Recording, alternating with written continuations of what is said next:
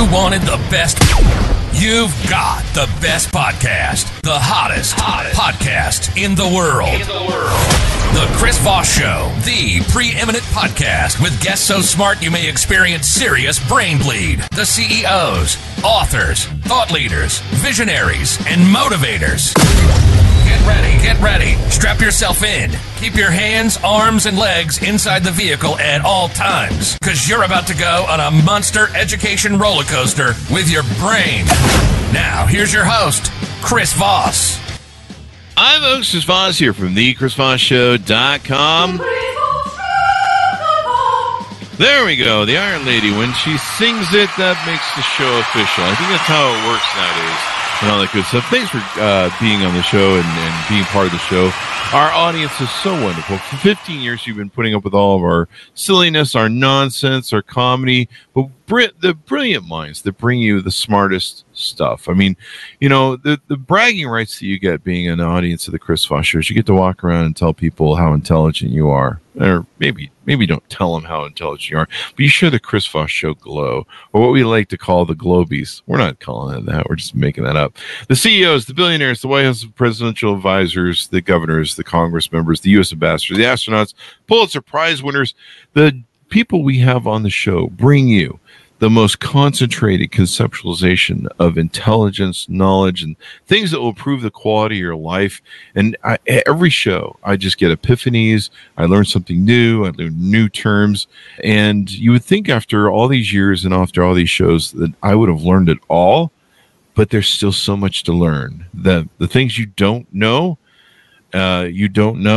are just an endless array of stuff. And so that's what we do on the Chris Voss Show. Maybe we should just rename it Things You Don't Know You Don't Know.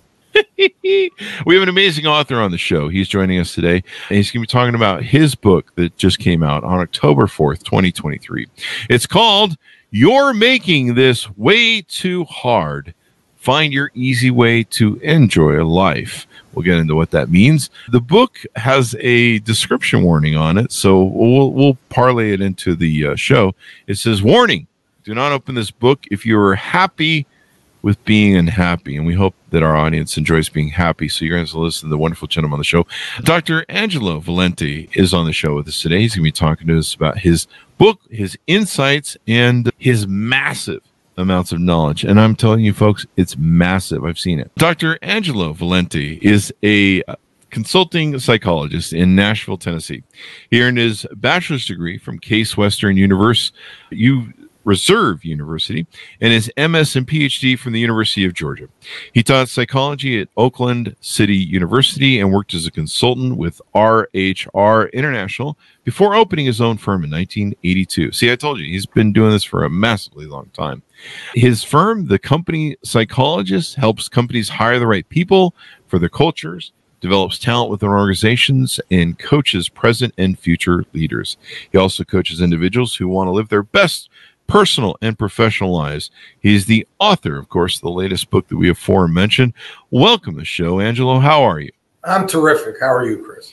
I am excellent as well. Thanks for coming on the show. Give us your .coms. Where do you want people to find you on the interwebs? You can find me at angelovalenti.com, thecompanypsychologist.com. You can book a discovery call at reachangelo.com. You can find me on Facebook at Angelo Valenti, LinkedIn, Angelo Valenti, PhD, and Instagram, although I seldom use Instagram, but yeah. There you go. You got to love the Instagram. It's a great place for dating. But give us the 30,000 overview of your new book. The reason I wrote my book, You're Making This Way Too Hard, Find Your Easy Way to Enjoy Life, is that I work a lot with executives, organizations, individuals, and just in my personal and professional life, I started noticing that people aren't having as much fun as I thought they should have. There seems to be a lot of stress going on. What? They're worried about work. They're worried about their relationships. They're worried about how many likes they get on social media. They're worried about so many things that I think they forget that we were put on this earth to enjoy life, not to be miserable all the time or not to be worried all the time. I think we have to be taught to be miserable. And I don't like it. So I don't want people to be miserable. So that's there you go. Note to self: stop being miserable. Damn it! Right. Homage to Mr. O'Donnell or McDonald. And so you there's a spelling in the name. I want to clarify. So when people search for this and look it on Amazon to order it, the way you spell Enjoy Life is with the letters N, joy, and then LFE. So Enjoy Life as it reads. Right. Is there a reason you did it that way? There is a reason. That is my license plate. NJOYLFE. It's been my license plate since 1991, and I've had it on every car since. Mm-hmm. I've been fortunate in my life that I drive some pretty nice cars, so it's always been on usually Mercedes. So I drive around Nashville and wherever with Enjoy Life because that's a message I want to bring to everybody. And 99.9% of the people that comment on my license plate will say that's a great message, a good license plate. Every once in a while, somebody will say, why do you have No Joy Life on your license plate? And I have to correct them and say, why would anybody go around driving with no Joy Life on their car? I mean, maybe you're upset at the car dealership or something. I think it's interesting, too. You have a picture of a car on the cover of your book with the license plate there. And I noticed it comes from the state of contentment. Is that the 52nd state? It should be. Yeah. Maybe we should rename one of the states Contentment. That, or we could just invade Canada. Well, I'm in Tennessee, and I feel pretty content here, so we can. Well, there you go. We can go Tennessee Content. Maybe we can change the name there. Then no one will be able to find the state. They're like, where did Tennessee go? So there you go. So give us a 30,000 overview of what's inside. You're making this way too hard. I'm not saying you are. I'm just quoting your book. Right. Give us a 30,000 overview. What's inside? Sure. I start the book off with the idea that there are around us systems, large and small, that influence our life. Some big systems, governmental system, educational system, selective service system used to influence people's lives. And within these big systems, there are a lot of small systems. Your social systems, your friends are a system.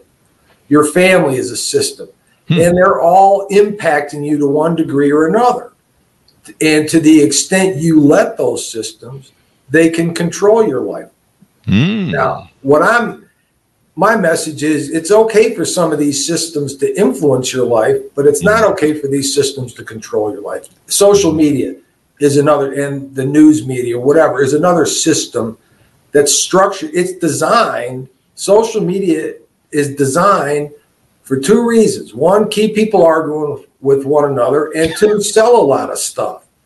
And to the extent that you play into that, you're either going to be arguing with a lot of people or buying a lot of stuff.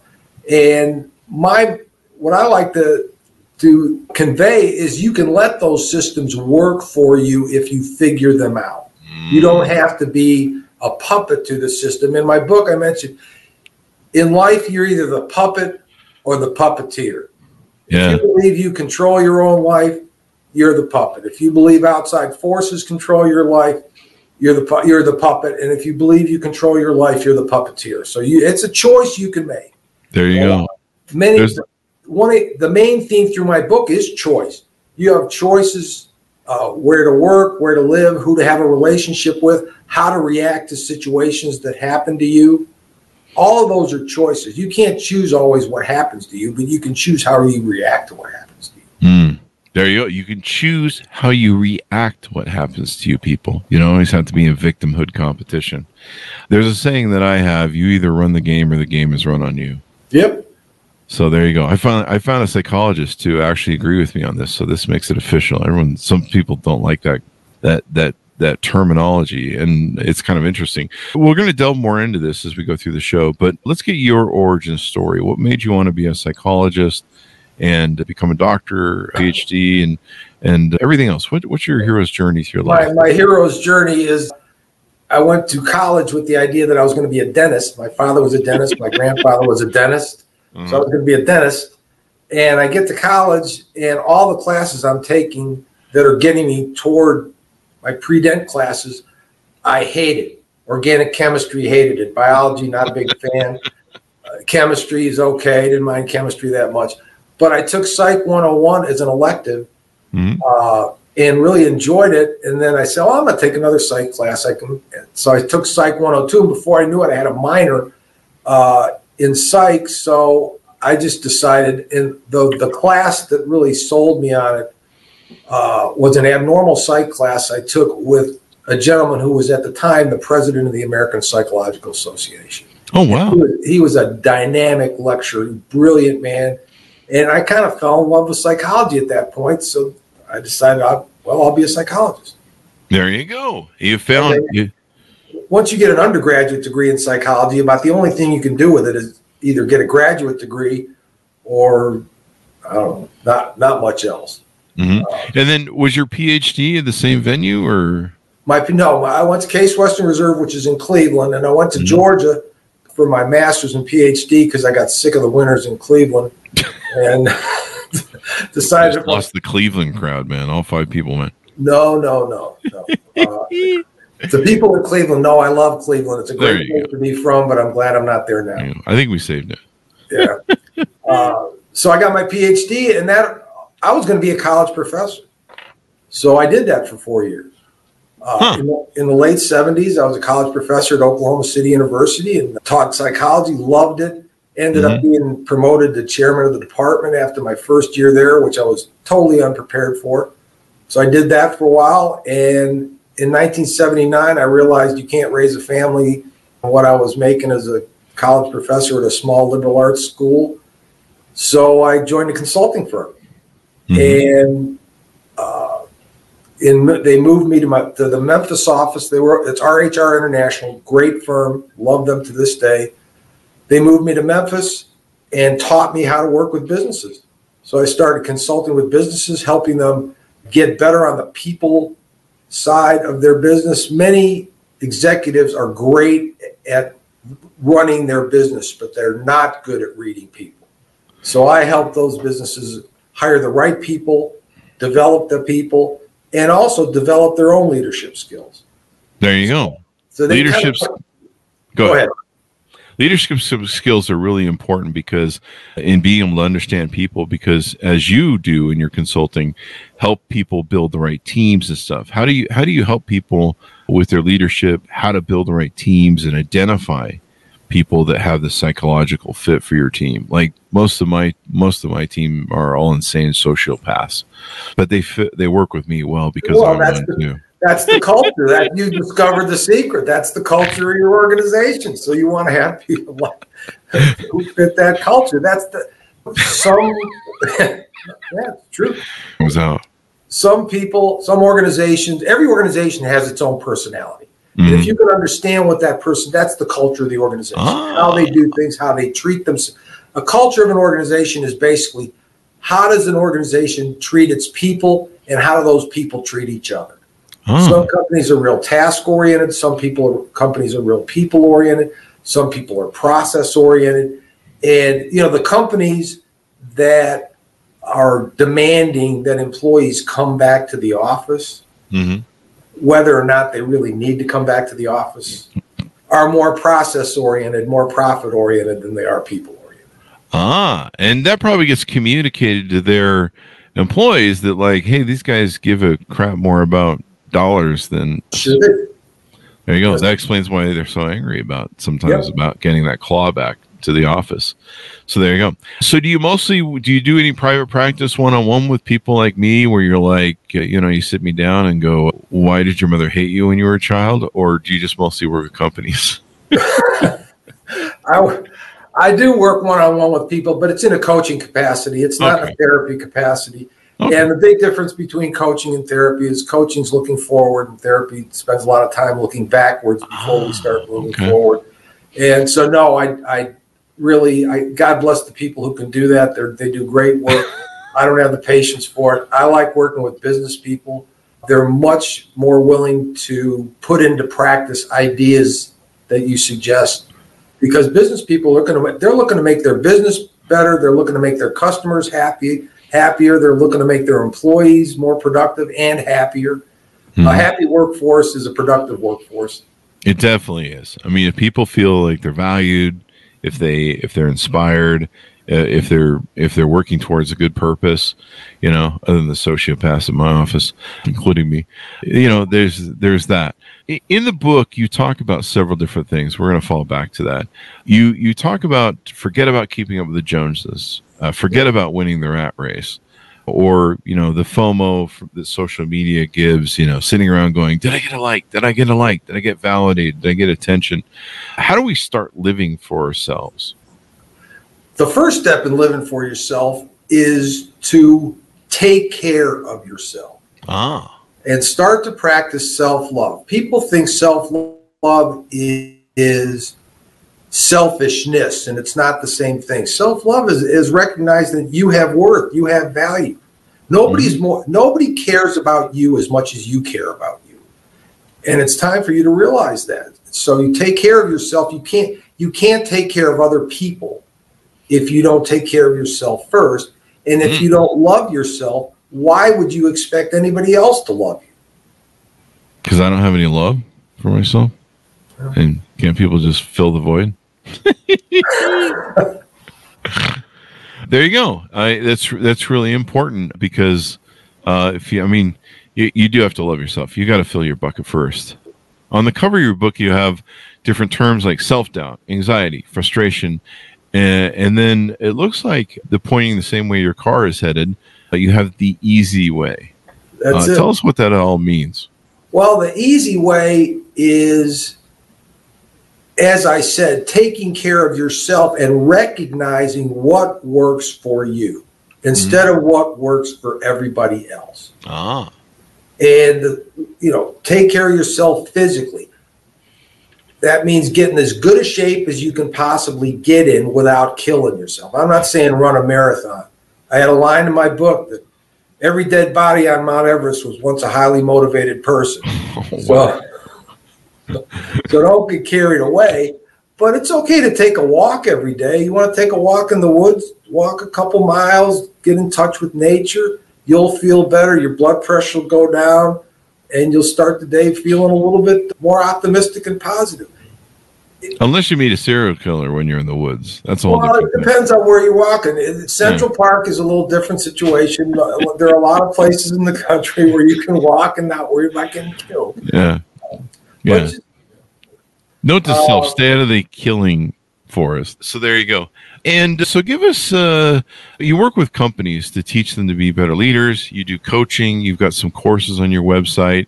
And coming soon, it looks like, on the courses. Yep. Walk us through, when you coach people, how do you work with them? What are some of the biggest things that you find people are coming to you with needs, going, I really need help on this, that, or the other? Well, when people don't come to a coach or the same, and they don't go to a therapist unless there's some pain. There's something that's not quite right.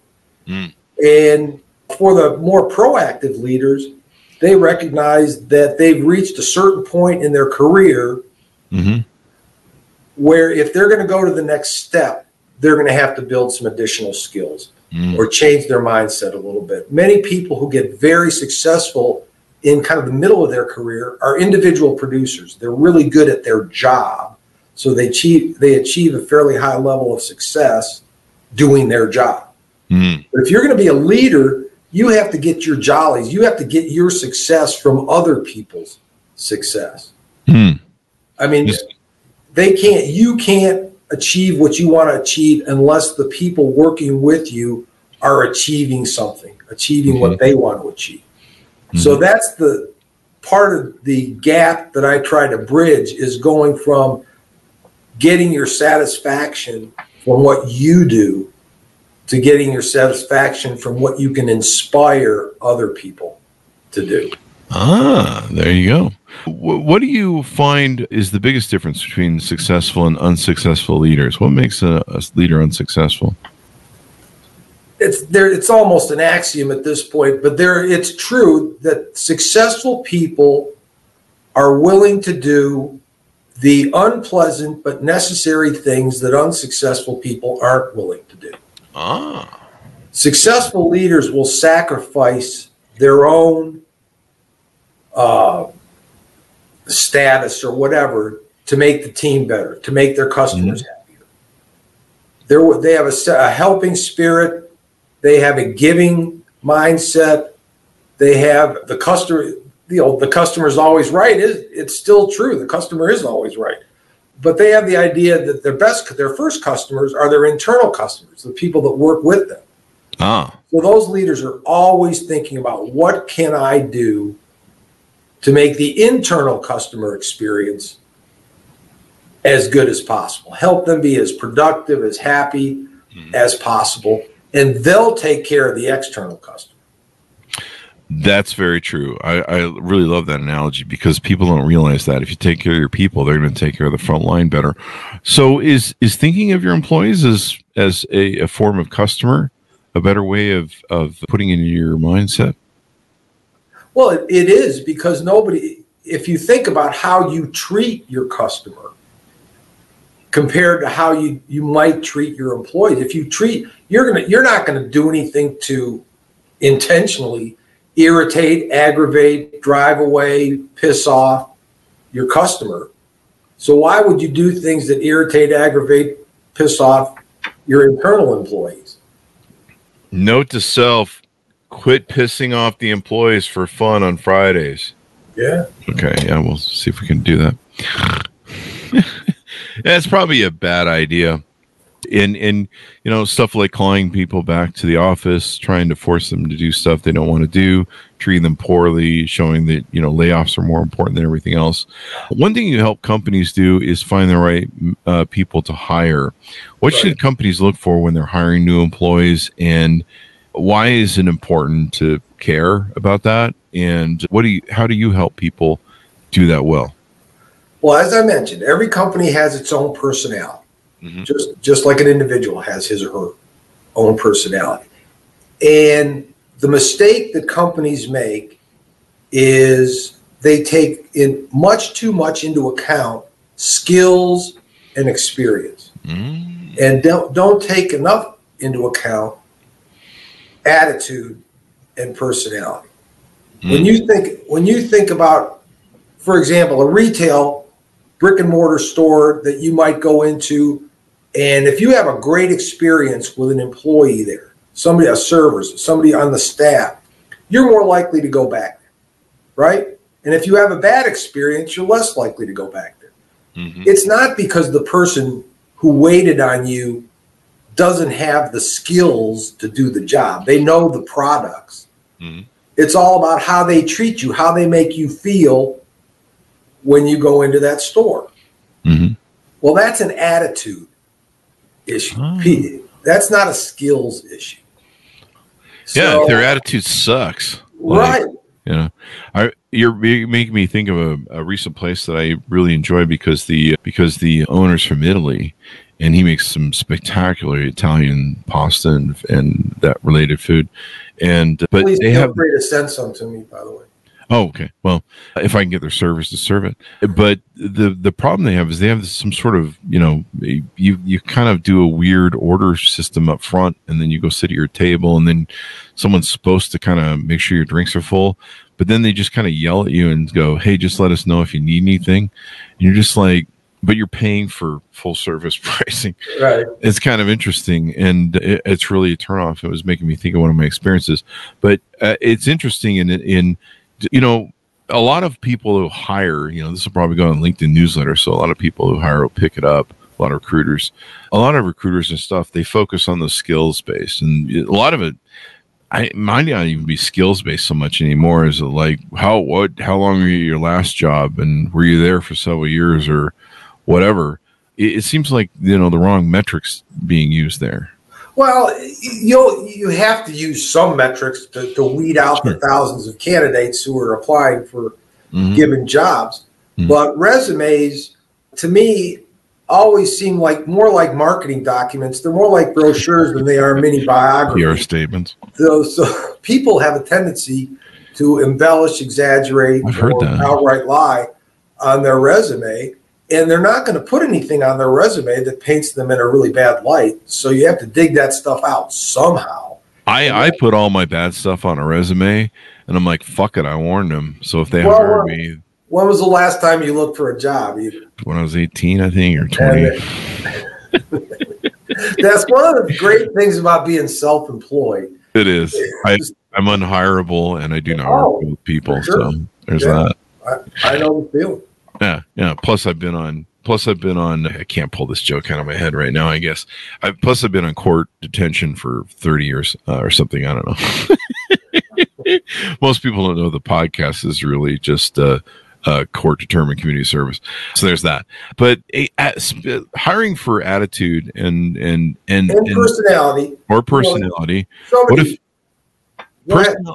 Personality is really important. You know, I've had experiences like I'm not a big fan of Walmart's new thing where I have to do all the checking out. Mm-hmm. I think next week they're going to start where I have to start grabbing cases out of the back and shoving them on the shelf and then getting what I want out of them. That, or eventually I'll just be the one who orders the stuff. I don't know where this goes, but it's really irritating. And so I'm a real asshole. I mean, I think most people know that by now, but I'll follow that up with the rest of that statement. I'm a real asshole at Walmart where I will ask for the hidden cashier that they've hidden on purpose. And I will ask for the cashier and demand to be checked out that way. Yeah. And they always come and they're always ho-hum and they're always upset at me over it. And they got an attitude and stuff.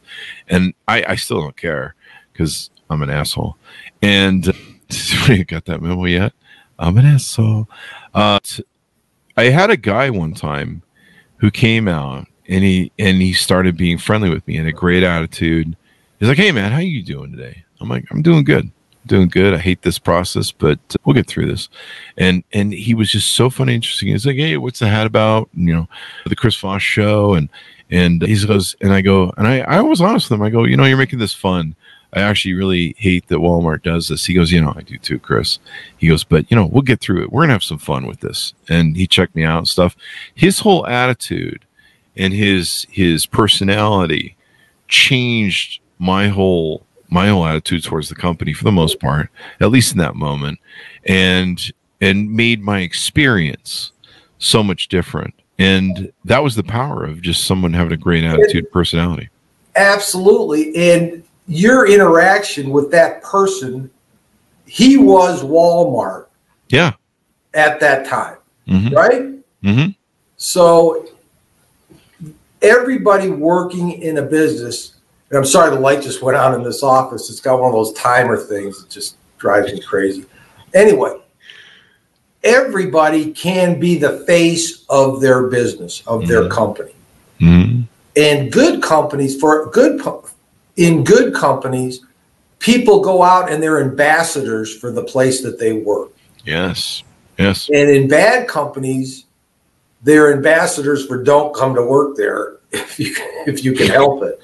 Really, and a lot of companies get their best employees, get their best new employees by asking their current employees if they know anybody like them who'd like to come to work there. No, not my employees. When you see my employees, you're like, I know they're sociopaths, but that's okay. Sociopaths. That's your profile. That's good. Yeah. But good people tend to hang out with other good people. Ah, there you go. Yeah, you mentioned that your employees are ambassadors, and that goes for everybody, I would imagine, not just your frontline commercial service people. Oh, everybody. Mm-hmm. For many people, the company is the receptionist that they see when they walk in the door. Mm-hmm. If that person doesn't present the kind of image you want to the company, that may be as far as that person ever goes in doing business with you. The person that answers the phone, and boy, do I hate the automatic phone answering system where you got to hit 4, 5, 6 different buttons just to get to a live person if you can ever make it to one. You can find it, yeah. You don't end up down some rabbit hole. Like I saw recently, there was a thing on TikTok that went viral where a guy was being, I think, racist, and I think, just basically racist. And they doxed him and came out, he works for some big athletic college stuff, and he'll probably get fired. That's one of those things, and it doesn't look like he's like a frontline person, and so it's probably important for companies to recognize this. The culture they have, the people that work for them. When they're out talking to people, if you've got somebody who's got some serious issues, they're out toxifying the world about.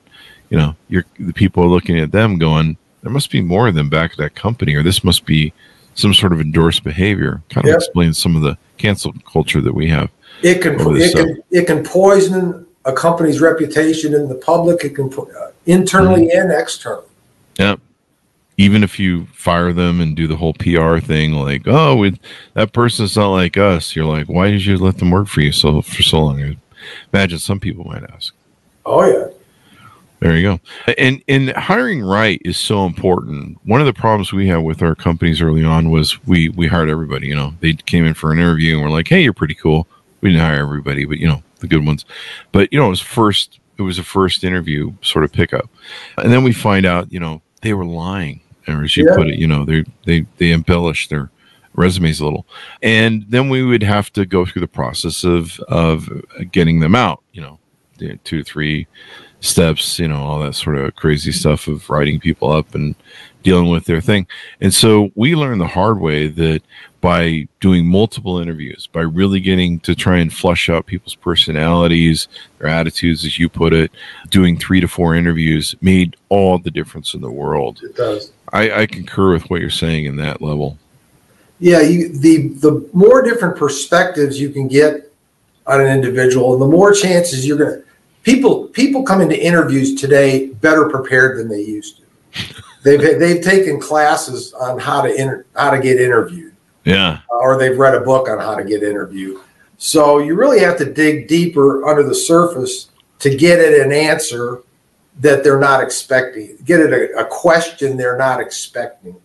Mm-hmm. And when I'm interviewing somebody and they sit back and say, "Oh, that's a good question," that means nobody's told them that question was coming. I like that. I got to remember that one. So they got to think about it for a second. It's not something they've got a canned answer for. So I always like to get 2 or 3. Oh, that's a good question when I'm interviewing somebody. There you go. What are some other ways that you help business and leaders do more of what they do? Anything more you want to tease out on that? Well, we don't want your whole proprietary system. No, it depends on what the leaders having issues where they're a shortcoming on. Mm-hmm. Some people have difficulty communication. I've coached leaders on how to be better public speakers before. Some people, public speaking, as you know, can be very anxiety-inducing in people. When I first started teaching, I was terrified. Mm-hmm. But when you're teaching, you have to do it 8 to 10 hours a week in the classroom every week. So you learn how to be better at it. The problem most people have is they have very few opportunities to get better at public speaking. You think about how many times, unless you're going to preach at church or something, I don't know, give a speech at a rally, there aren't that many chances to speak in public. Mm-hmm. So I've coached leaders on that. I've coached leaders on how to be more assertive without being aggressive. There are a lot of different things you can work on, how to be better communicators, how not to ramble when they talk, like I'm doing now. It's a podcast. We can. Yeah, I get it. It's legal. I check with the laws. Yeah. Yeah, local laws. So it really depends. Some people, I've done a lot of coaching with people toward the end of their career for what's the next phase of their career, of their life. I mean, mm-hmm. a lot of people don't think about what if I have to retire at 65 because the company makes me retire at 65. What am I going to do with the next 15, 20, 25 years of my life? Oh, the retirement age of 65 was created when people were dead at 61 or 62, but now they're living into their 80s and 90s. We move to a 100, baby. So if the only thing that an executive at Joy is doing is working, he's going to have a real adjustment when somebody tells him he can't work anymore. That's very true. Yeah. People have been telling me that I shouldn't work anymore for the past 35 years. So there's that. So there you go. So what haven't we touched on about what you do and how you do it with people, or any of the stuff that's in the book? Well, another message I like to leave in the book is, if you accept yourself, you're going to get in better relationships with people. There's a whole chapter in my book on relationships, and I think the secret to good relationships is accepting each other's quirks. Everybody's got quirks, and if you find the other person's quirks endearing, you got a chance to be in a good relationship. If you don't find another person's quirks endearing, you may end up with what the police call motive.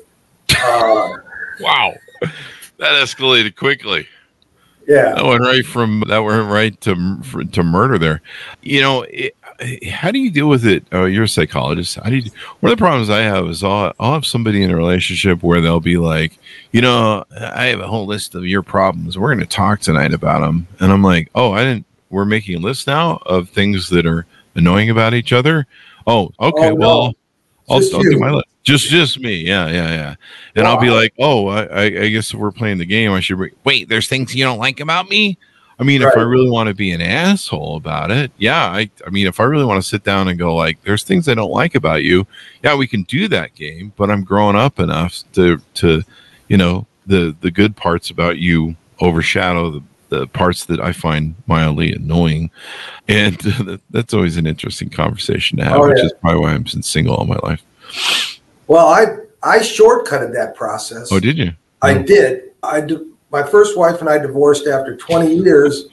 And when I started dating my second wife, who passed away, I'm not a serial marriage person, but good, I'm back. What you referenced earlier with the motive now has me wondering. Yeah.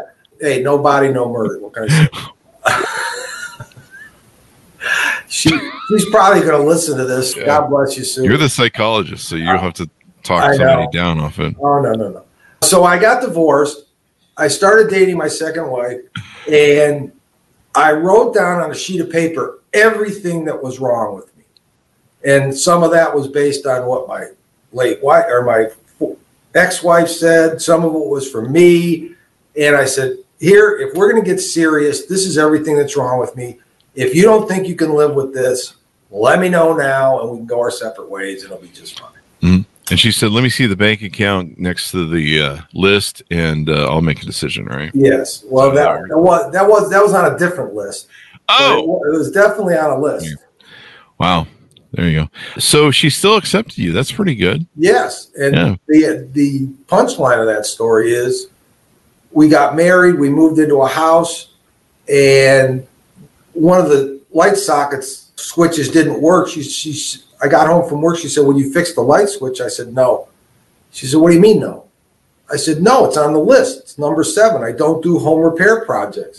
She said, "I thought you were kidding." I said, "No, call an electrician. They need to make a living too." So I'm not doing it. I've had relationships like that. Like, why didn't you mow the lawn? Like, we pay people to do that. I don't do that. And then, why don't you do the dishes? Oh, that's what you're here for. So there you go. But at least you gave her a full disclosure. I did. It sounds like maybe you should have had like a contract written up with attorney advisories and, signed notary, all that sort of good stuff, so that she knew you weren't joking around. Every relationship's a contract, whether you know it or not. There you go. If I start a relationship again, ever long term, there's going to be all that stuff you heard at the beginning, like, I love you no matter what. There's nothing you could do. You're the Superman. All that's going to be like videotape depositions, so that later, a year later, when all that bullshit comes back, like, I hate how you do this, and I'll be like, tape number 1, please, the deposition of the starting of the relationship. Let's get that up front. I don't know why I'm doing Bill Cosby. Pudding Bops. So there you go. Don't drink what we're serving here, people. Angelo, give us your final thoughts, your pitch out to people who are of your book, get to know you, order your services online, et cetera, et cetera.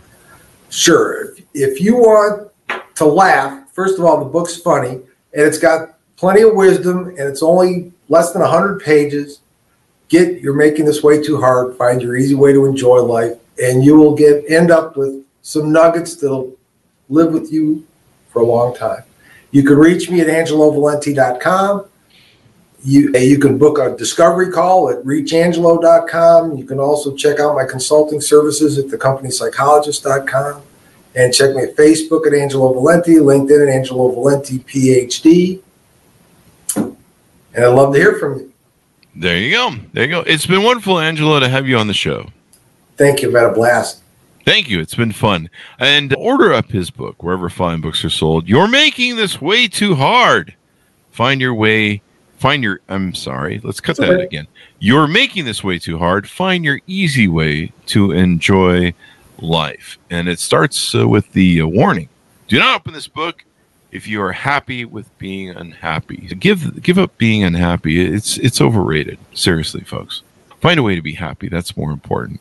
Thanks, Mounties, for tuning in. Go to goodreads.com/Chris Voss, LinkedIn.com/Chris Voss, YouTube.com/Chris Voss, the big LinkedIn newsletter, the 130,000 LinkedIn groups. Subscribe to all that over there and all that good stuff. Thanks for tuning in. Be good to each other. Stay safe, and we'll see you guys next time.